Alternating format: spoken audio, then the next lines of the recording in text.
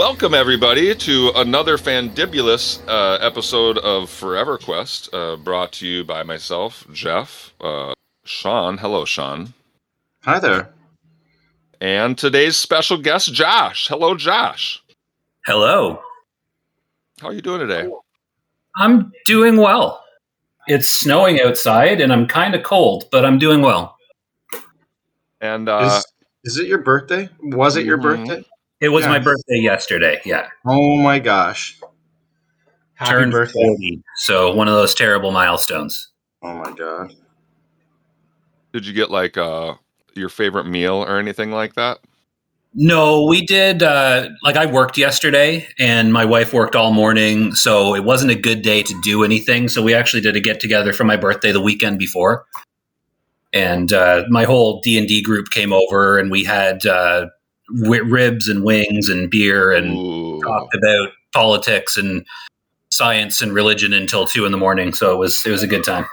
Oh, yeah, that's right. You just reminded me. We have to talk philosophy today and like theoretical stuff. I forgot that's one of the big reasons I wanted to have you on. Right. Thank you for reminding me. I'm coming equipped. We're not getting into politics, though, people. No, what do you call it? Trigger warnings today. No violence, no politics. We're going to keep it light. I want to talk some sci-fi stuff with you. I love sci-fi. Yeah, so Josh was recently on a couple bonus eps, and we learned that he's one of these weird smart people who like Star Trek more than Star Wars or Harry Potter or Lord of the Rings or whatever. You knew those people too, Sean, those Star Trek people? Yeah, my dad. They're always smart. Yeah. Well, they like the timeline. They like to make sure the things out there make sense and that there's some, the Q. The Q? You mean the head bad guy against Picard? Q's not a bad guy. He's not? No. He's the judge. He's the omniscient being that just wants to see humanity do well. He's a very sympathetic character in the end. Really? Okay. Borg's a bad guy, though, right? The Borg are definitely bad. The Borg are sweet. They're cool, but they're bad, and they're scary. I love the Borg. Because if the Borg came to Earth now, we'd all be done. Like there's no way around it. I would ask for an immediate hookup. I'd be like, I want to see what it's like inside that cube hive mind of yours. Can you please hook me up immediately? I think more than half people would. Borg it up, baby. Some people would. I feel like that would be a depressing life. Well, I want to know. Well, here we go. Let's jump right into it. I want to know what it would be like if we were in a hive mind. Because right now we have so many problems with like society doesn't understand each other. Like, what if all of our brains were hooked up together? I realize there's horrible consequences that can come out, but it seems like there's good stuff too. Talk about that for a sec, Josh. We are going to talk EverQuest today, by the way. But what is your thought on that? Would that be a good thing if we all got tapped into each other's brains and understood everybody else's hopes and fears and the reason we believe things? I think that is inevitable for starters, but not necessarily in the Borg way, because the Borg are being like assimilated into these drones, these unthinking drones.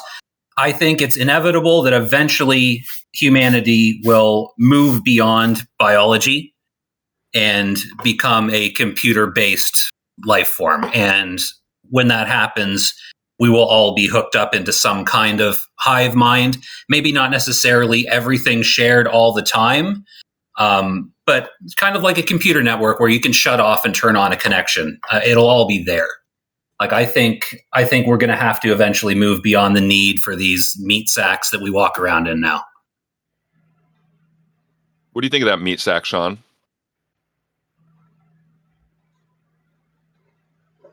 Are you talking right now, Sean? Can we not hear you? Did you? No. I had to contemplate. What I think is that if we did all hook up, the first thing that would happen is there would be a lot of shh, and then the more people that were hooking up, and the more simultaneous, there would be more shh. Please, just shh, and then after a while of a lot of shing, I think people would get tired of the shh sound. Right. And because it would be almost meditative at some point, because it would just be constant. It would just be shh, because everybody would be doing it. Please be quiet. You might hear that every once in a while too. Oh my gosh! See, you're looking at it the wrong way, I think, though. See, you're looking at it as what if we all just suddenly were connected in a hive mind. This is something that will happen gradually over centuries. Like, this is not going to be like one day, okay, we're all computers now. It's going to be something that we have time to get used to. It's like living in cities. Like, if you took somebody from 2,000 years ago who's only lived in a small village and you stuck them in the middle of New York City, they would lose their minds. But it's a slow process. So humanity moved from those small villages and slowly gathered more and started living in bigger cities. And now you see someone living in New York, and you could still argue that they've lost their mind, but it's not as sudden. I can see that. I'm more fearful of people like Jeff being introduced into the hive mind, just constantly asking questions, not like seriously nonstop. Why are you and then I can sense that, and why? And then, you over there, hey, I can see that you like the color, and why? And then over here, this person, and that, I don't know. Will he lose that? If he loses that, everything will be okay. You just got to unplug your Jeff port. I see. You should disconnect from that feed. That's all you got to do. I don't like the direction this conversation is going in. Let's talk about some EverQuest, guys. This game that we play. So, Josh, you've been extremely successful at racking up a lot of platinum in the game of EverQuest, more than anybody else in our community, as far as I know. And what's extraordinary about it is you're not in like the top guild. You're not like going on raids and selling raid equipment and getting your plat this way. As a matter of fact, you're farming plat to buy some of those items. Take us through your process. How is it that you're able to get rich? I actually don't sell any raid equipment. So I haven't made any money doing that. My guild actually has a rule about selling any gear you've gotten in a raid from the current expansion or the previous expansion. So we're not supposed to be winning stuff in raid and then turning around and selling it, even if it's like a top end thing from Velios, which is now a past expansion. We're not supposed to be selling that stuff. So I haven't had the benefit of winning a big ticket item and turning around and selling it. It's all just been farming stuff that I know I can sell on my own. Okay, so then I know some of the farming that you've done, but let's take people through the process, because I know you really hit your stride with money during Luckland. So Luckland comes out the day it comes out, and what are you doing? And is it specifically to get money, or was it just a side effect? Well, here's the thing. I have more platinum in Luckland than I did in past expansions, but a lot of the platinum that I've been able to spend in Luckland is from Kunark and Velios, because what I was doing is I was farming and then I was buying up Chrono when it was, I think I started buying Chrono when it was around 10,000 platinum a Chrono. And a lot of them that I bought were through Velios. I was buying them at about 11 to 17,000 platinum each.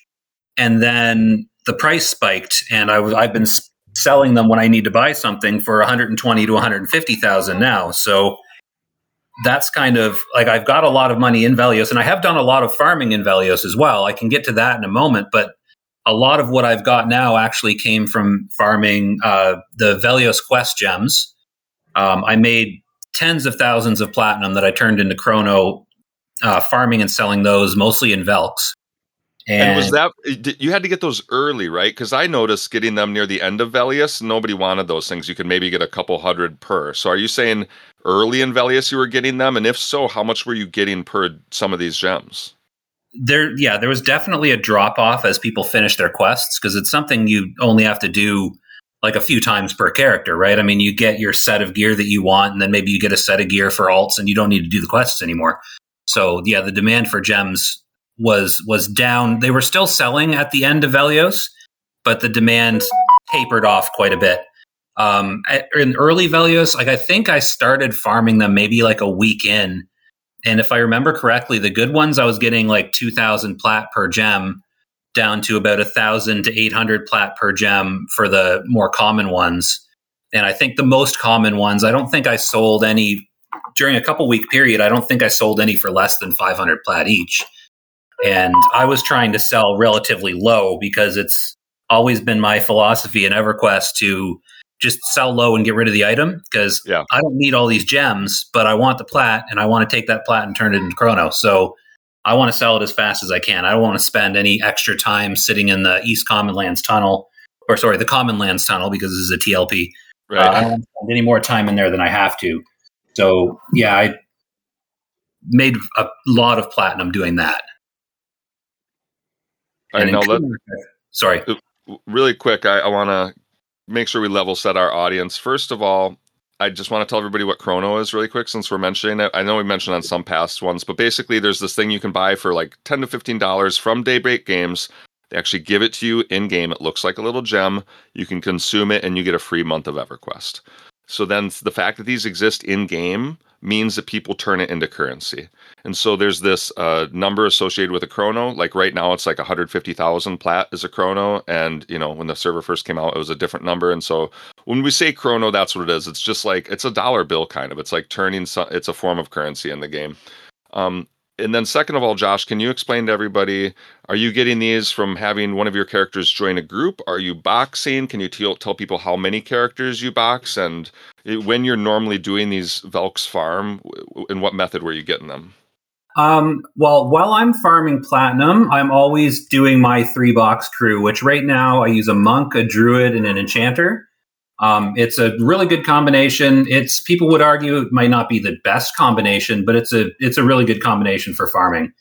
I don't like joining groups when I'm trying to farm because then I have to share and I have to rely on winning rolls against people. And I am terrible at winning rolls. I would much rather just kill the stuff myself and keep everything for myself. So yeah, most of the time when hold on a second. I didn't get there. Sorry, I've got my trader open actually right now. Okay, so my Bazaar trader I've got open right now. And I kind of, when you were talking about the price of Chrono, I searched it in the Bazaar and the average is like 150 to 170,000 right now. Okay. Platinum per Chrono.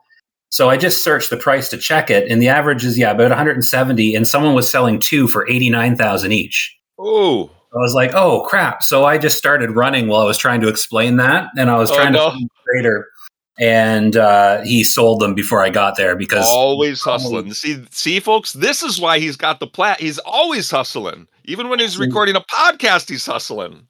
That's the thing. If I had managed to snag those 2 Chrono at 89,000 platinum apiece, I could have then sold them almost immediately for 170,000 each, and that's 160,000 plat profit right there. So that, and you know what? And if I hadn't been trying to explain what characters I use to farm, I might have gotten there quicker. So you owe me 160,000 platinum. Is basically I don't have it. I think I have 20,000 at the moment, and I keep spending it to make Sean gate potions. Yeah, no, that actually, they probably sold like almost immediately. There's people that just watch the Bazaar like a hawk. So I don't know if I had much chance anyways. But yeah, as I was saying, yeah, when I'm farming, I don't like grouping because I don't want to have to share my loot. I do enjoy grouping, just not when I'm specifically trying to farm plat. I take my 3-box crew and I'll go sit in a camp and just fill up my bags. I've got those nice 40 slot, 100% weight reduction bags on all my characters, so I can hold a ton of loot before I have to pour it out. Okay, so what about when you like pour it out? Do you already have memorized what weird items are worth money? Like a good example is like Shissar blood, but the exceptional Shissar blood isn't worth money, but the Shissar blood is. Like, do you know these items, or do you look up everything in your bag one at a time to be like, oh my god, what, I have some weird quest item worth 10,000 plat? Like, how do you go through that process? A lot of stuff I knew coming in, kind of what I was looking for, because every server, the Velios Quest gems are going to sell. And every server, there's some items that are going to be in demand. If anything, with this server, items are in a little bit less demand because drops are so common. But if there's an item that I don't know, usually because you can access the Bazaar from anywhere. I don't know if you realize that. I can be sitting at my camp in Velk's and an item can drop. I can just type /BAZ and put in the name of the item and it'll tell me what it's selling for right now. So like, I don't even have to gate out to check that. I can check while I'm at my camp. So usually anytime something drops and I'm not sure the value of it, I'll just look it up right there. Oh, that's cool. It's super useful. There's actually in a later expansion, I don't know which expansion it is, you can actually buy and sell from the Bazaar anywhere in the world. Okay. But I can't. That's many expansions down the road. I couldn't tell you what expansion that is. How hard is boxing? Sean and I have never done it.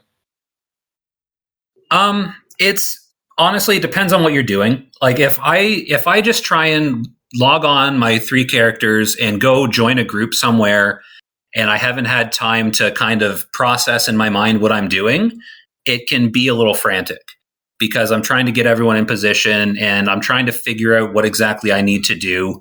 And it's actually, I find it's harder to box as a part of a group than it is just solo with my 3 characters. Okay. If I'm taking my 3 characters, like this morning, for example, I was in Acrylia Caverns.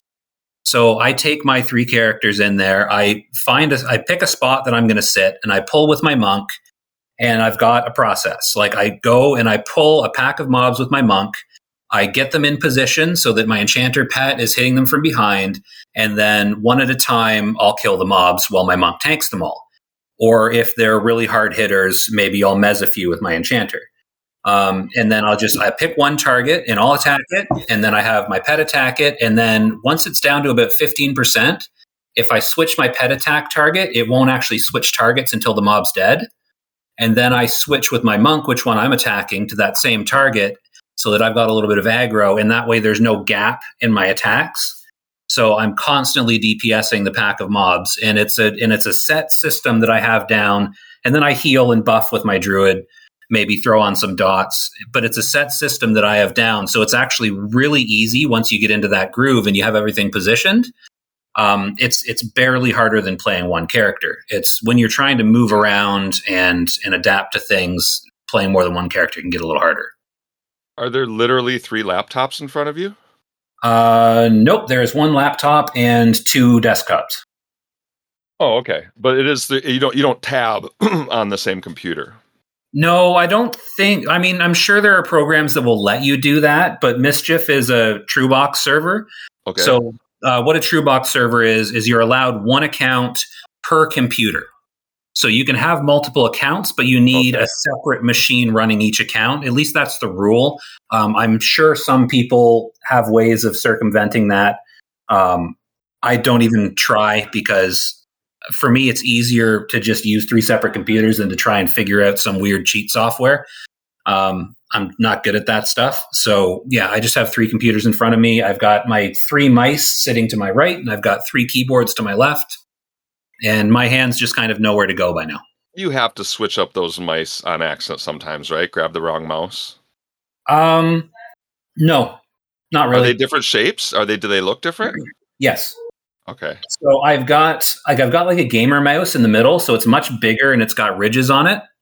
So when my hand hits that one, I know where it is. And then I have 2 smaller, just kind of old school, like corded PC mice on each side of it. So like, unless I get confused and turn around and I'm talking to someone, I'm not going to forget which mouse is where. All right. I want to talk about the way you made money in Luckland, but let's divert back again here quick. And Sean, any other questions on all that stuff before I take us back to some philosophy questions? No, I did a little boxing actually with your cleric back in the day. But I was remembering him when he was explaining it. I was remembering some of the things I had gotten into rhythm with, and also eventually I never grouped up because it was just such a pain in the butt. Yeah, grouping while you're boxing it's not as fun. Like if I'm going to join a group, I want to join as like just my monk or just my druid. Now I'll sit a character outside of the group for buffs if I need to, or if we're lower levels playing alts, maybe I'll do like throw in some extra heals. But it's no fun to actively play characters while you're grouping because grouping's like that social thing in EQ, right? Like you want to be enjoying the group. You don't want to be completely focused on your little boxing routine. Yep. Yeah. All right. So Josh, I know that you wanted to talk about the Great Filter and the Fermi Paradox, but that's going to be our grand finale. So don't think I'm forgetting it. We're going to get to it. But here I'm going to... Leave me about 45 minutes for that. Oh, we had to start a while ago then. Okay, really quick. We were having a long conversation about this very topic with Bard yesterday, as well as Doomsday in the chat. And that's kind of a two-part question. I just want your opinion, right? We all have our opinions. I'm just wondering how you believe on this. A, is there a designer, whether it's a god or whether it is a simulation that we're in, whether it's a video game we're in, whatever, is there a greater intelligence, in your opinion? And then B, if there is or if there isn't, are we beings of free will? Or are we deterministic, where our past actions and our DNA are going to predetermine our actions? So we are doing this right now. I thought you were saving it to last. No, we're saving the Fermi paradox and the Great Filter for last, because that's my favorite philosophical concept, and I definitely want to get to that at the end. Okay, so my answer to this question actually answers the Fermi paradox and the Great Filter as well. Perfect. So they're kind of all integrated into one theory. So are you familiar with the simulation theory? I don't know. It's the idea that we are living in a simulation. It's exactly what it sounds like. That somewhere down the road, humanity has developed the computing power to accurately, down to the absolute tiniest detail, simulate the world that we live in. And we are living in that simulation. And it's actually, like, you may hear that and think, wow, that seems incredibly unlikely. Like, everything seems really real to me. Like, this is clearly reality. But the thing is, if we were in a simulation, which I believe we may be, everything would seem completely real to us. And mathematically, it's actually very likely that if humanity ever develops that ability to create a simulation, that we would be in the simulation rather than being actual, real biological humans. Well, now this is interesting because you're leading right into the Great Filter, because, the Great Filter would say maybe we never get to that point. But sorry, go on. Well, yeah, that's the thing. So if you believe that humanity will make it past the Great Filter, whatever that filter turns out to be, or maybe we've already made it past, I don't know. So if you believe that humanity has or will get past that Great Filter, then it's almost a given that we will someday develop the computing power to simulate the world. And then even if humanity only makes one simulation, like one historical simulation that runs through the time period we're going now, then we've got a 50-50 chance that right now we're in a simulation, because we would not be able to know the difference. So we naturally think we're real. Like, this is the first time humanity has run through the galaxy like this. But if simulations of the galaxy or the universe, exist, then there's a good chance that we are actually in the simulation rather than real. Okay, so now I want to tee up for the audience the concept of what the Great Filter and the Fermi paradox are, and then you can take it from there on what your opinions of them are. There's a couple great podcasts out there that cover this. Josh Clark, End of the World, covers it great, as well as Dan Carlin in his Blueprint to Armageddon podcast does a really good breakdown of these theories. And the idea is the Fermi paradox is there was this guy named Fermi who was like, if you do the calculations, there has to be billions of life forms in the universe, right? We've all heard this. Like, if you look at, look out there's got to be life form out there. It's just too many possibilities has to exist, right? A guy called Fermi comes along and says, okay, check this. If so many life forms are out there, why have we not met a single one? That is a paradox, right? That is the paradox. And then he says, what if there's a second theory I can blow your mind? What if there would be life forms out there, except for the fact that the Great Filter keeps cutting off life everywhere? And the Great Filter is, once a life form has the ability to kill itself, it will eventually. And so to me, this is like really fun to think about, because to me, like, then we're all of a sudden in a video game, and us as a society is currently trying to get through the Great Filter, right? We made, bioweapons, we make nuclear bombs, we do all these things. Like, can we survive the ability to destroy ourselves, especially once we get to the point where one lone, crazy person could just do it with a 3D printer? Like, can we get through this period of time? So there you go, teed up, Josh. Those are the theories. What is your opinion on all this stuff? Okay, so as far as the Great Filter goes, it's not just us destroying ourselves. There's more possible filters outside of that. Like there could be, like, I think one of the ones Josh Clark talks about in his podcast is what if there is a civilization that reached space before us and they want all the resources for themselves. So they, as soon as they see someone about to break out of their solar system, they wipe them out. Nice. So that's kind of one of the filters that he brings forward as an idea. I don't like that one personally because it's boring and there's nothing we could do about it. So I like to think that one's not going to happen. I don't think that's the great filter. I think it's far more likely that we're going to destroy ourselves, or that we're going to be destroyed by something like a virus or a bacteria that we just do not have the ability to fight. Because I mean, we've all seen how out of hand a virus can get over the past couple of years, and that's not even a particularly deadly virus. Like, can you imagine something that spreads like that and killed a lot more people? Like, it's a scary thought. And war, nuclear weapons, there's so many ways, like biological weapons, there's so many ways that we could just wipe ourselves out just by being stupid. Even climate change. I mean, it would take a little longer, but conceivably we could render this planet completely uninhabitable in the next couple hundred years. So there's plenty of ways that we could do ourselves in as a species. And I think most of them we're faced with very soon. Like, I think we're at the point in humanity now where we're at that filter and we need to get past that. So if we make it through the next, say, 500 years, maybe that's all it takes. Which also is another reason for me that kind of reinforces the whole simulation argument.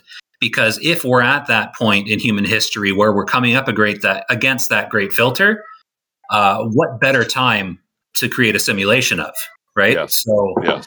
maybe we're sitting here in 21 still? Yeah, it's sitting here in 2021, and we don't realize that in 2023, that's the moment.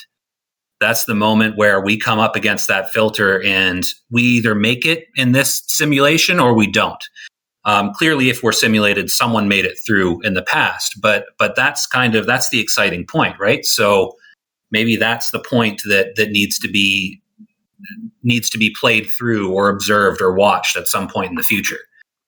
So lost my train of thought a little bit. That's very interesting though, because that does tie everything together. Like, yeah, if there is a great filter, what better time for the future to run a bunch of simulations to be like, how could we have done this better? How could we have approached the great filter better? What can we learn from it? Super interesting stuff. So do you?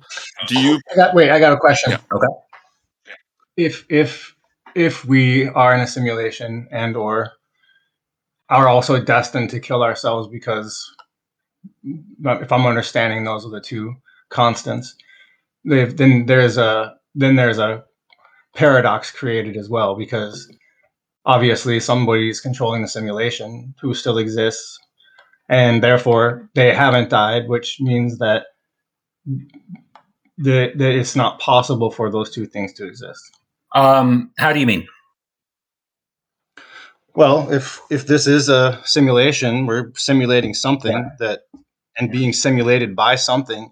And if also we're agreeing that the end is automatic and inevitable because that is the nature of what we are, life, which we would need to define first, but we'll just agree that we agree on that we agree on what the term life means.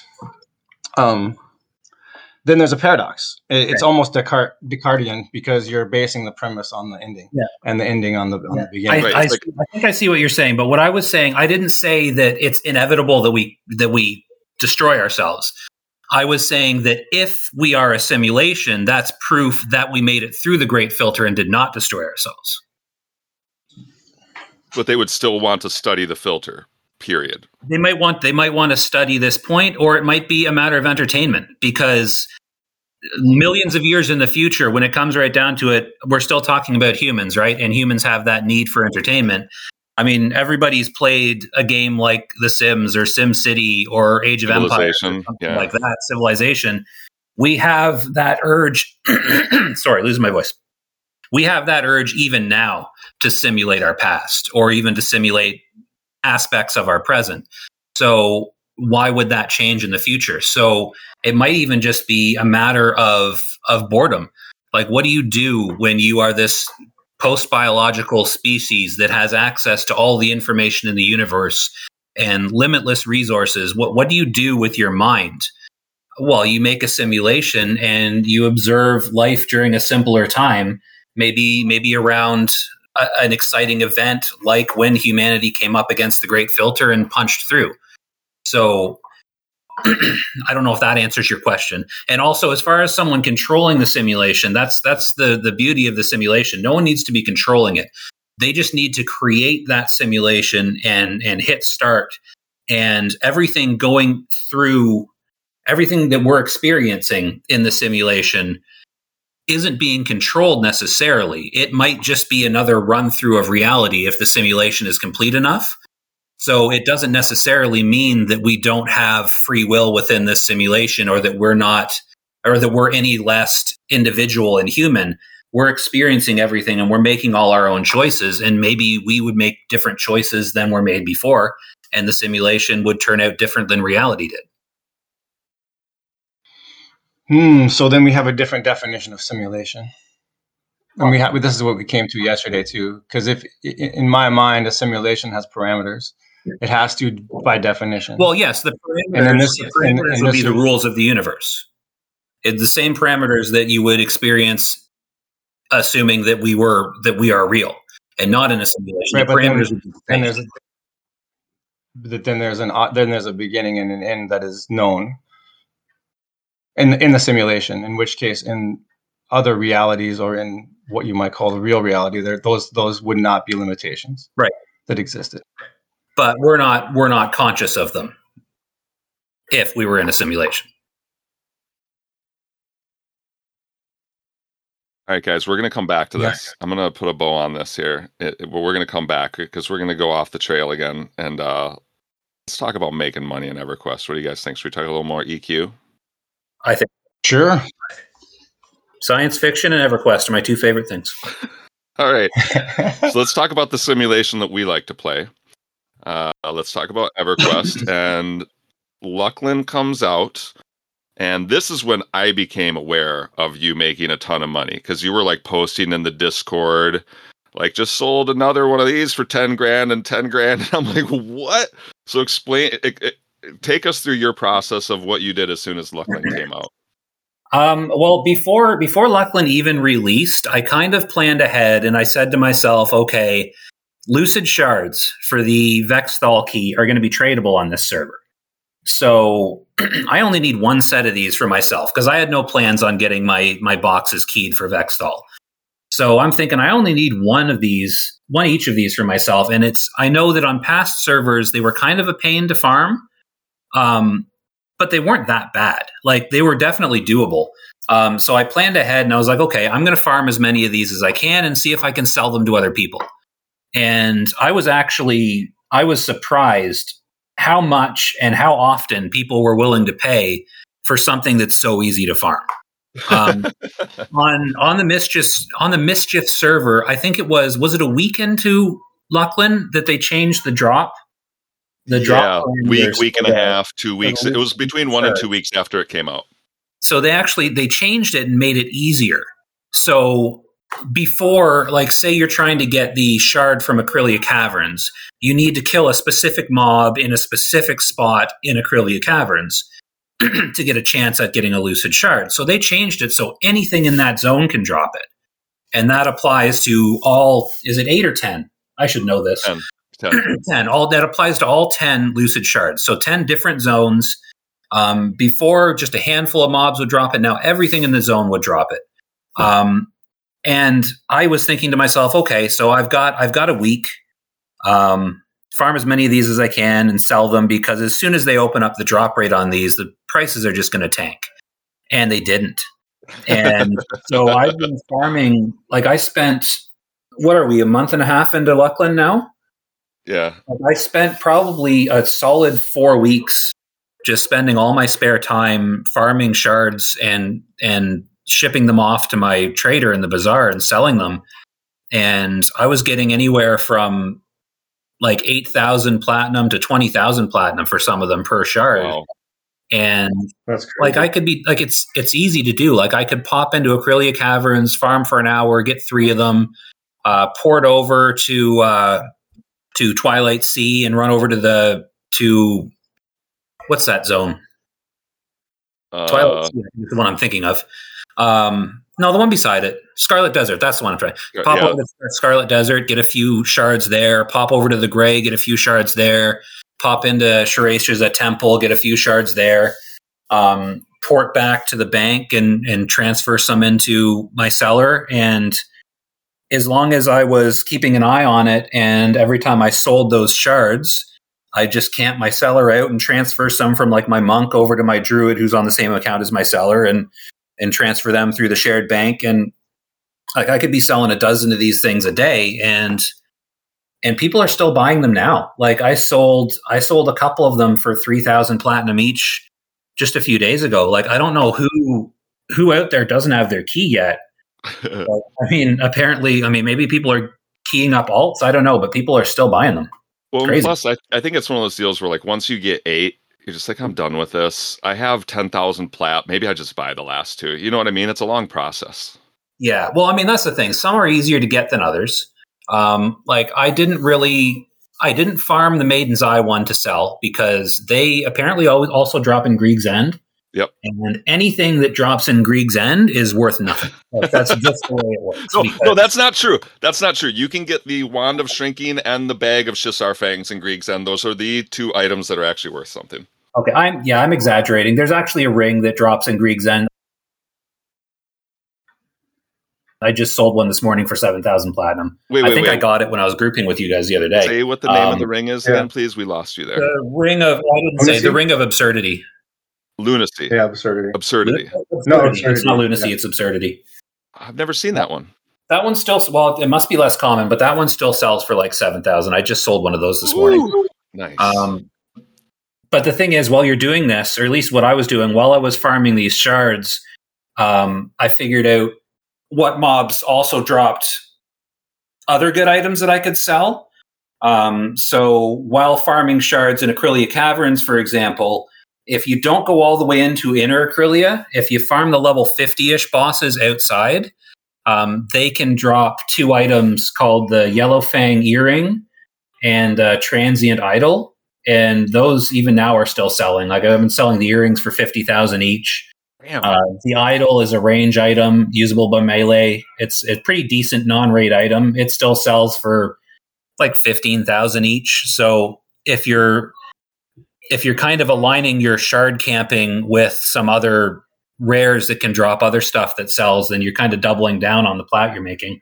You're going to have to tell us afterwards exactly where that is in Acrylia Caverns, because it's actually the one camp that Sean and I still want to do before POP opens. We finally got to do kennels the other day. We had never done it, and now we've never camped Acrylia for XP or for gear or whatever, and so you're going to have to point us to the best place for us to go in there. Oh, Acrylia is great. I love that zone. And the experience is actually really good. All right.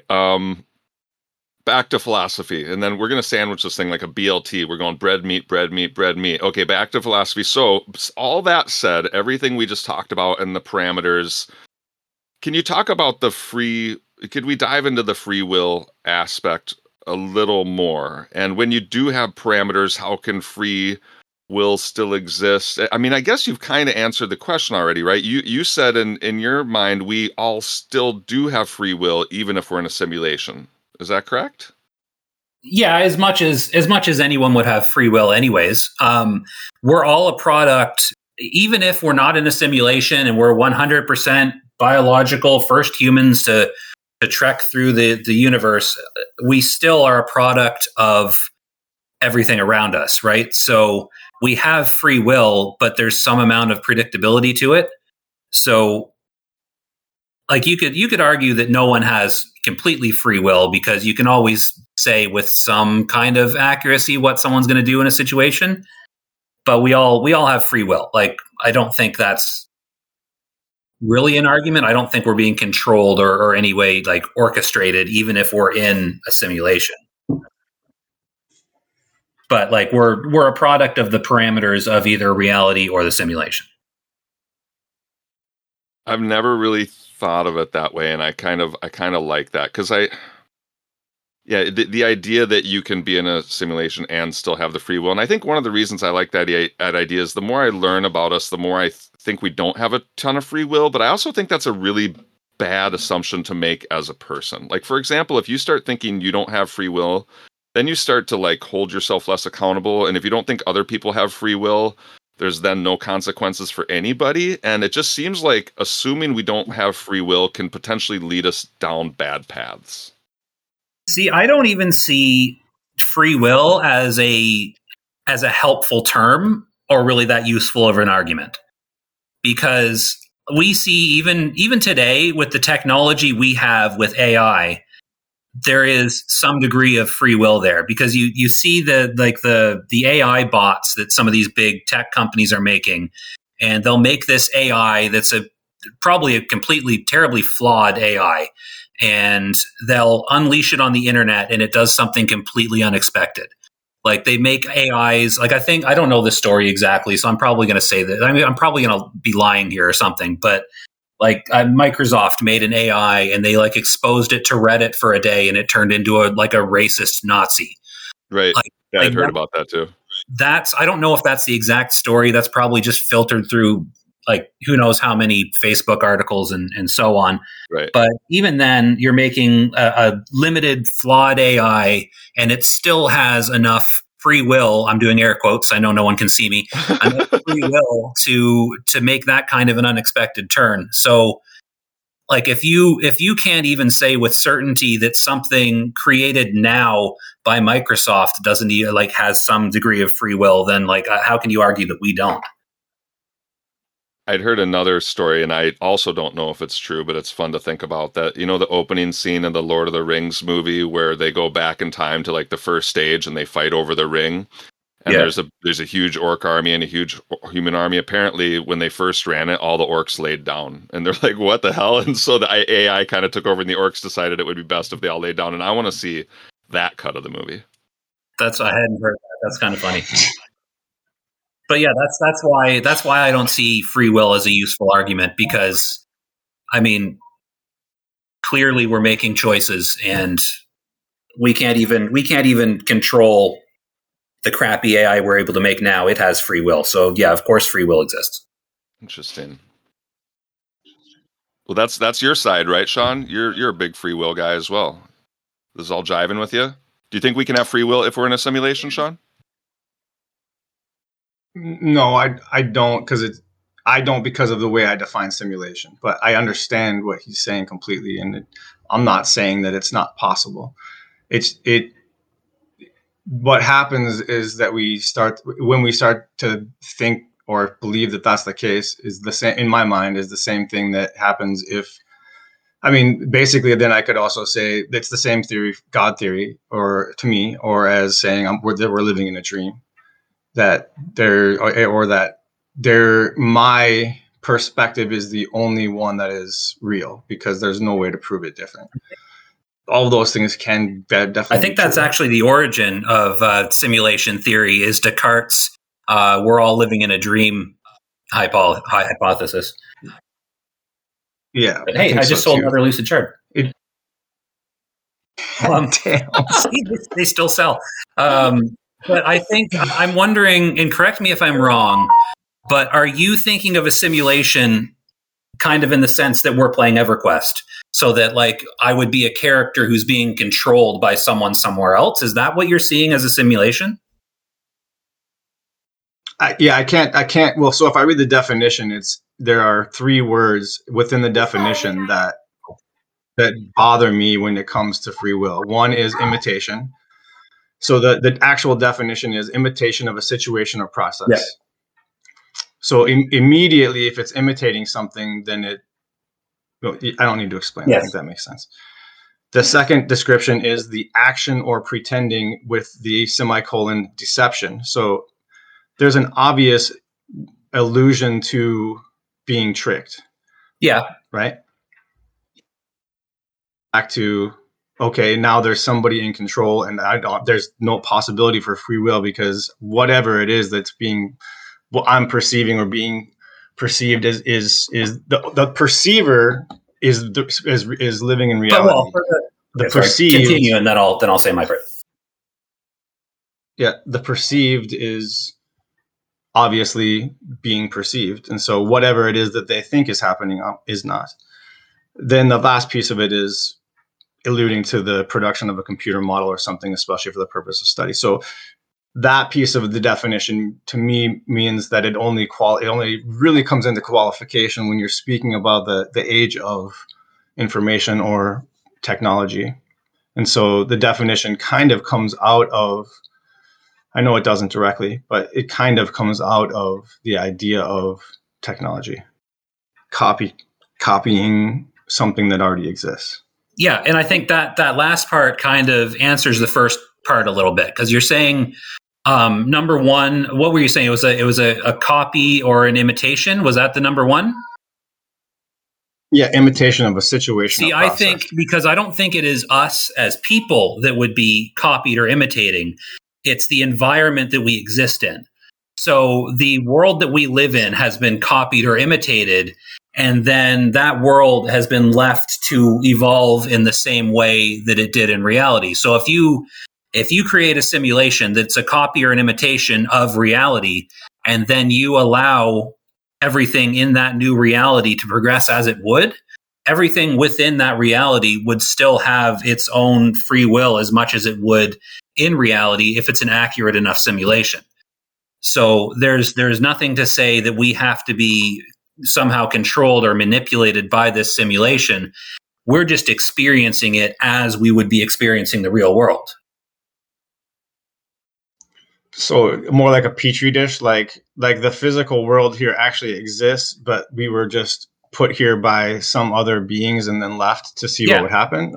Not even left here physically, just all being simulated digitally, but with enough accuracy in that simulation that everything would unfold the way it normally would, and everything within that simulation has the freedom to unfold the way that it chooses.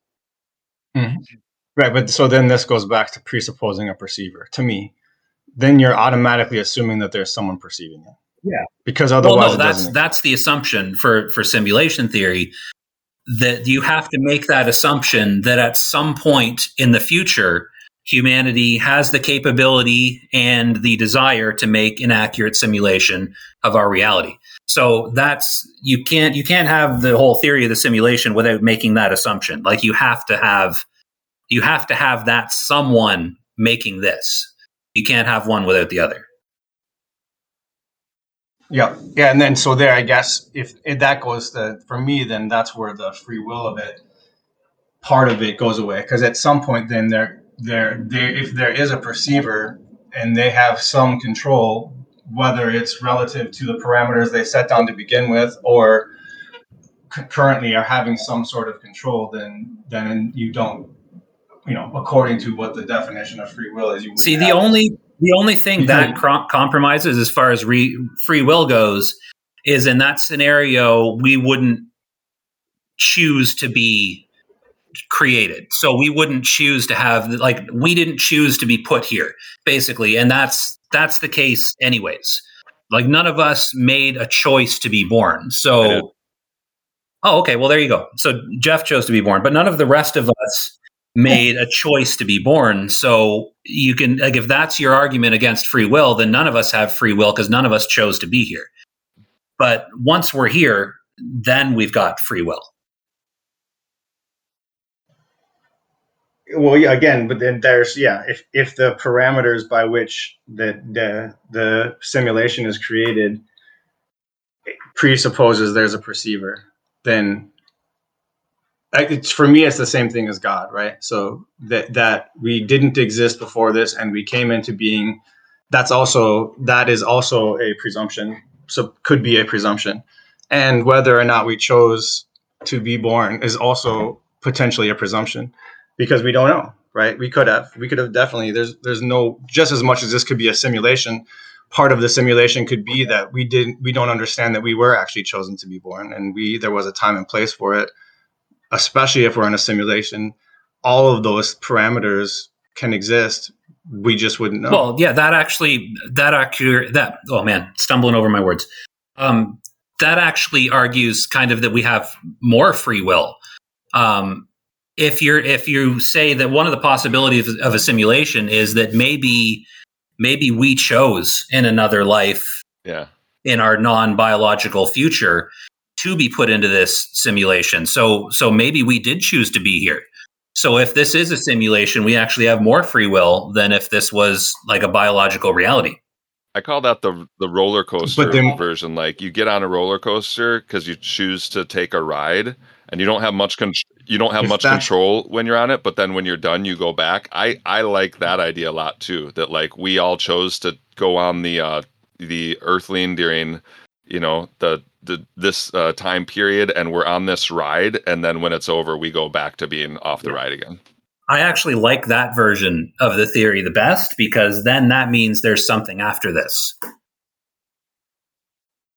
Sure. Which some people believe there's something after this anyways, but in terms of the whole simulation theory, that means that there's something to go back to after this is done.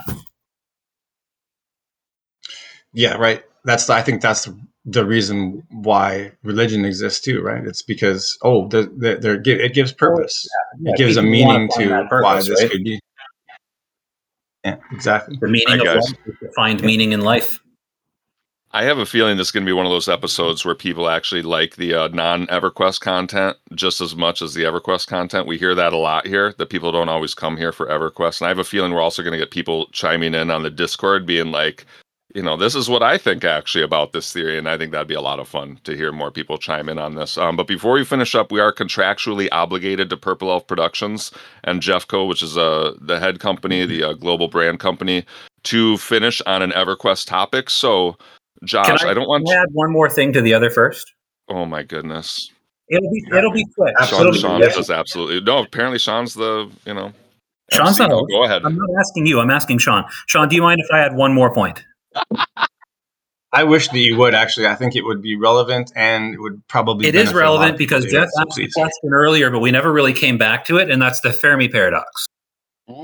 So in my mind, my concept of this simulation theory actually explains the Fermi paradox.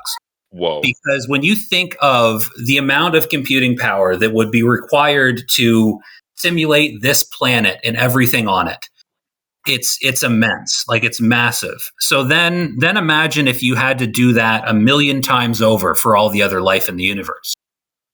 So that's not necessary. If we're going through a simulation and we're experiencing a moment in time in the right now, when humanity has not left our planet and gone out into the universe, then why waste the power simulating all of the other life in the universe? You're saying the Neanderthals were right the whole time? Those are just little dots painted in the sky up there? No, I think it's all there. But why put life on it? Like, why have millions of other intelligent civilizations scattered throughout our galaxy, possibly trying to contact us or us observing them? That's a lot of extra computing power that is not relevant to what we're going through here on Earth. So why add it? So that to me explains why we look up at the sky and there's nothing there, and we end up looking right back down here. That was very interesting. So does that mean, do you think that then it's all like also completed? Like, if we get interstellar travel down well and start traveling to places, I wonder if they'd like have to build it out as we go. Like, oh crap, they're headed to Omega Z. Let's build something out before they show up so they don't see a blank slate, Yeah. Well, maybe they add that later, or maybe the simulation doesn't go that far. Ooh, it's an expansion. Yeah, maybe we got to get the DLC. The Mars expansion. If it's a simulation, they already know the answer, you guys. There isn't anything that they don't know. There wouldn't be. There wouldn't be like something that would be waiting for you to explore or not understand or question that they didn't make you think. It's almost like, to think about it that way you just said, the minimalist way, that why would they, why would anybody but myself be the simulee? Like, the rest of this is all just in my head. If it's really a simulation, they're not going to have each one of us living in like the computing power, like you said, for 20 million people or 1 billion people to be living inside the same simulation, right? Being able to experience That's it the why same. we're actually living in the Jeff simulation, right? You're all NPCs. Well, that's the that is thing. exactly correct. You don't need to simulate the whole thing for every individual person. All you need is to have that individual person be given enough computing power to perceive the simulation around them. Because when you think about it, we're just, everything we see and experience is just the way our brain is interpreting the stimulus around us. Like, I don't know if I can explain that well, because I'm not good at that part. Well, yeah, no, I think a lot of people, we got a lot of smart people listening. Like, we know that we're going to hit a technology where somebody will be able to send an electric wave into our brain and make us see a dog, even though there's not a dog in front of us, because we're now learning that you see a dog when certain things in your brain go clickety click click, right? So if you could just tell the brain clickety click click, you're going to see the dog even if it's not there. We do that now, though. Like, I can Google. I've got my computer open here. I can Google dog. And it'll bring a picture of my dog. That dog's not there. Right. But I can see it. So that's fooling my brain right there. I can bring up a picture of a dog on my computer, and if I was a person from 10,000 years ago who didn't know what technology was, or maybe not what a dog is for that matter, but I could look at that and I would believe there's a dog right there. That's a good point. I don't know the difference. So we're already getting there. We're already so close to that. That's what most of reality is, just the things around us tricking our brain into experiencing the world a certain way. Right. Especially when you think about how, like, cats and dogs see the world completely differently. Like, our filter, like, means something. The way we perceive the world is impactful. Yeah. All right, guys. Can I go back to EverQuest now, please? Jeff Co is already texting me. I sold another shard. People are insane. Like, why are people buying this stuff still? That's I'll take their money. I'm fine with it, but wow. Okay. So Josh, I obviously don't want you to give away any secrets if you have any money-making plans for Plane of Power, but what are they? How can you let me in on this game here?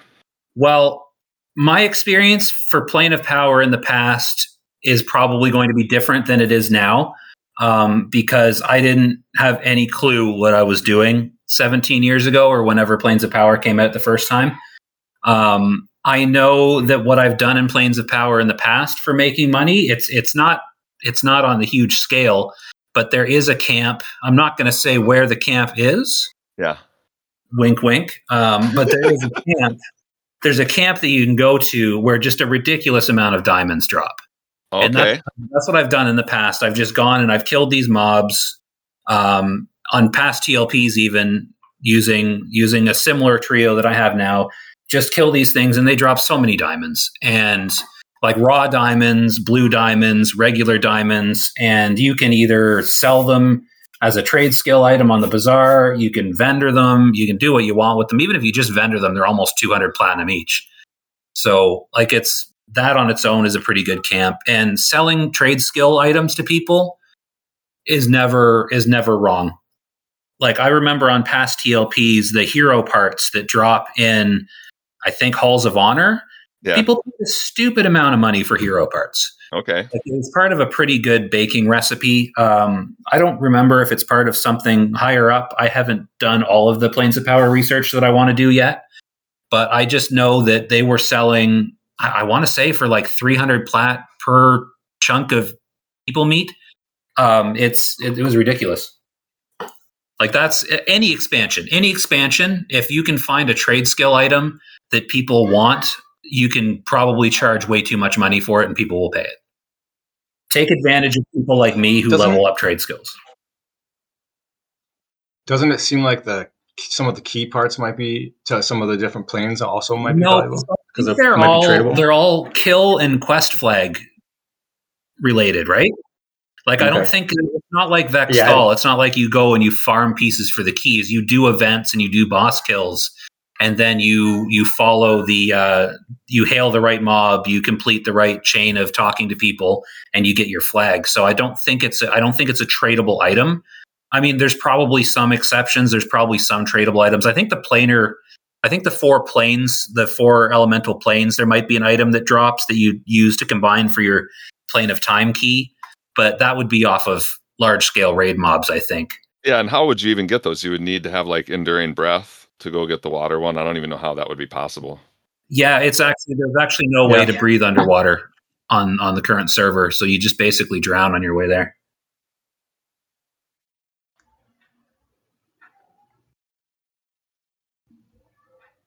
Okay. Damn it, Sean! I wanted you to break the silence. Yeah, I was gonna say I think my sound broke. I can't hear anyone saying anything. No, I really wanted him to be the one to break the silence, and he just outlasted me. He knew my impatience would take over. Well, it's a lot of dead air there. We can't have that much dead air. I'm doing it again now. Sean, say something. Oh, uncomfortable silences are so good. That's a solid way to end an episode, on just like several long seconds of uncomfortable silences. Oh, I love it.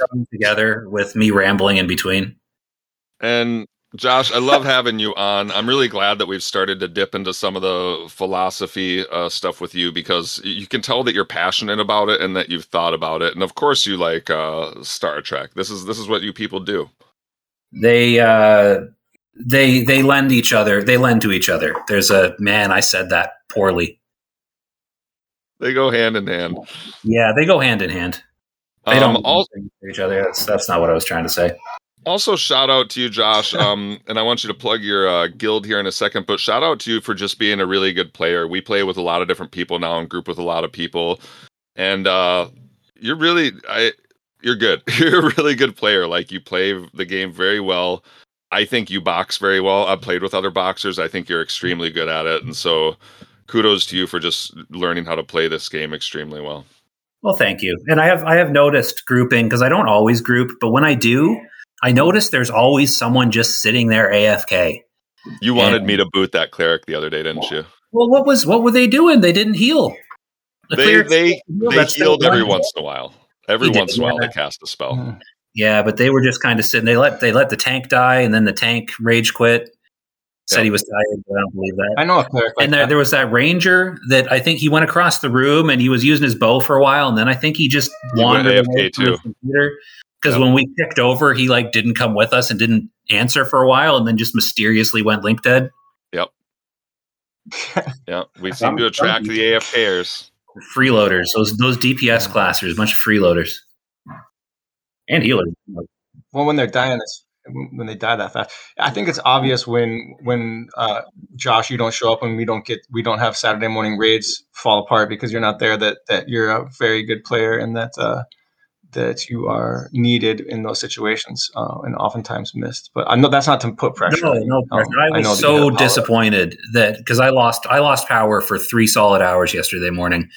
Someone actually drove through a hydro pole down the street from my house, and then fled on foot and was chased down by cops with guns drawn. So I don't know.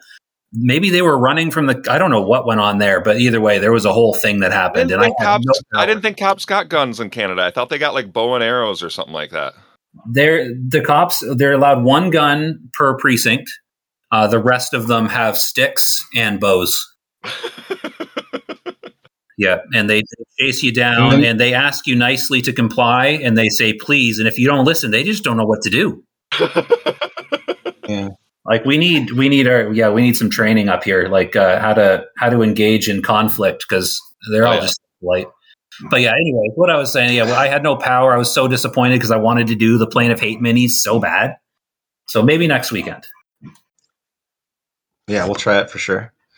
And then in December, at the end of December too, I'll have a lot of time then to do stuff. Yes, got to get a lot of stuff done. Well, that we'll all be 65 by then, so we can take out all the Kunark dragons then. That's right. So I want to thank. I have one more. I said maybe. I'm going to wrap up, Sean. So if you have anything to say here. No, that's it. I really like playing with Josh. And is this the third? No, is this the third time? I owe you. If you count the bonus episodes, it's number 4. So I think I need some walk-up music. Yeah, I think I better do that. And will you remind me what I know you say you listen Nine to all Inch Nails. flavors. Make them a Nine Inch specific? Nails song, Sean.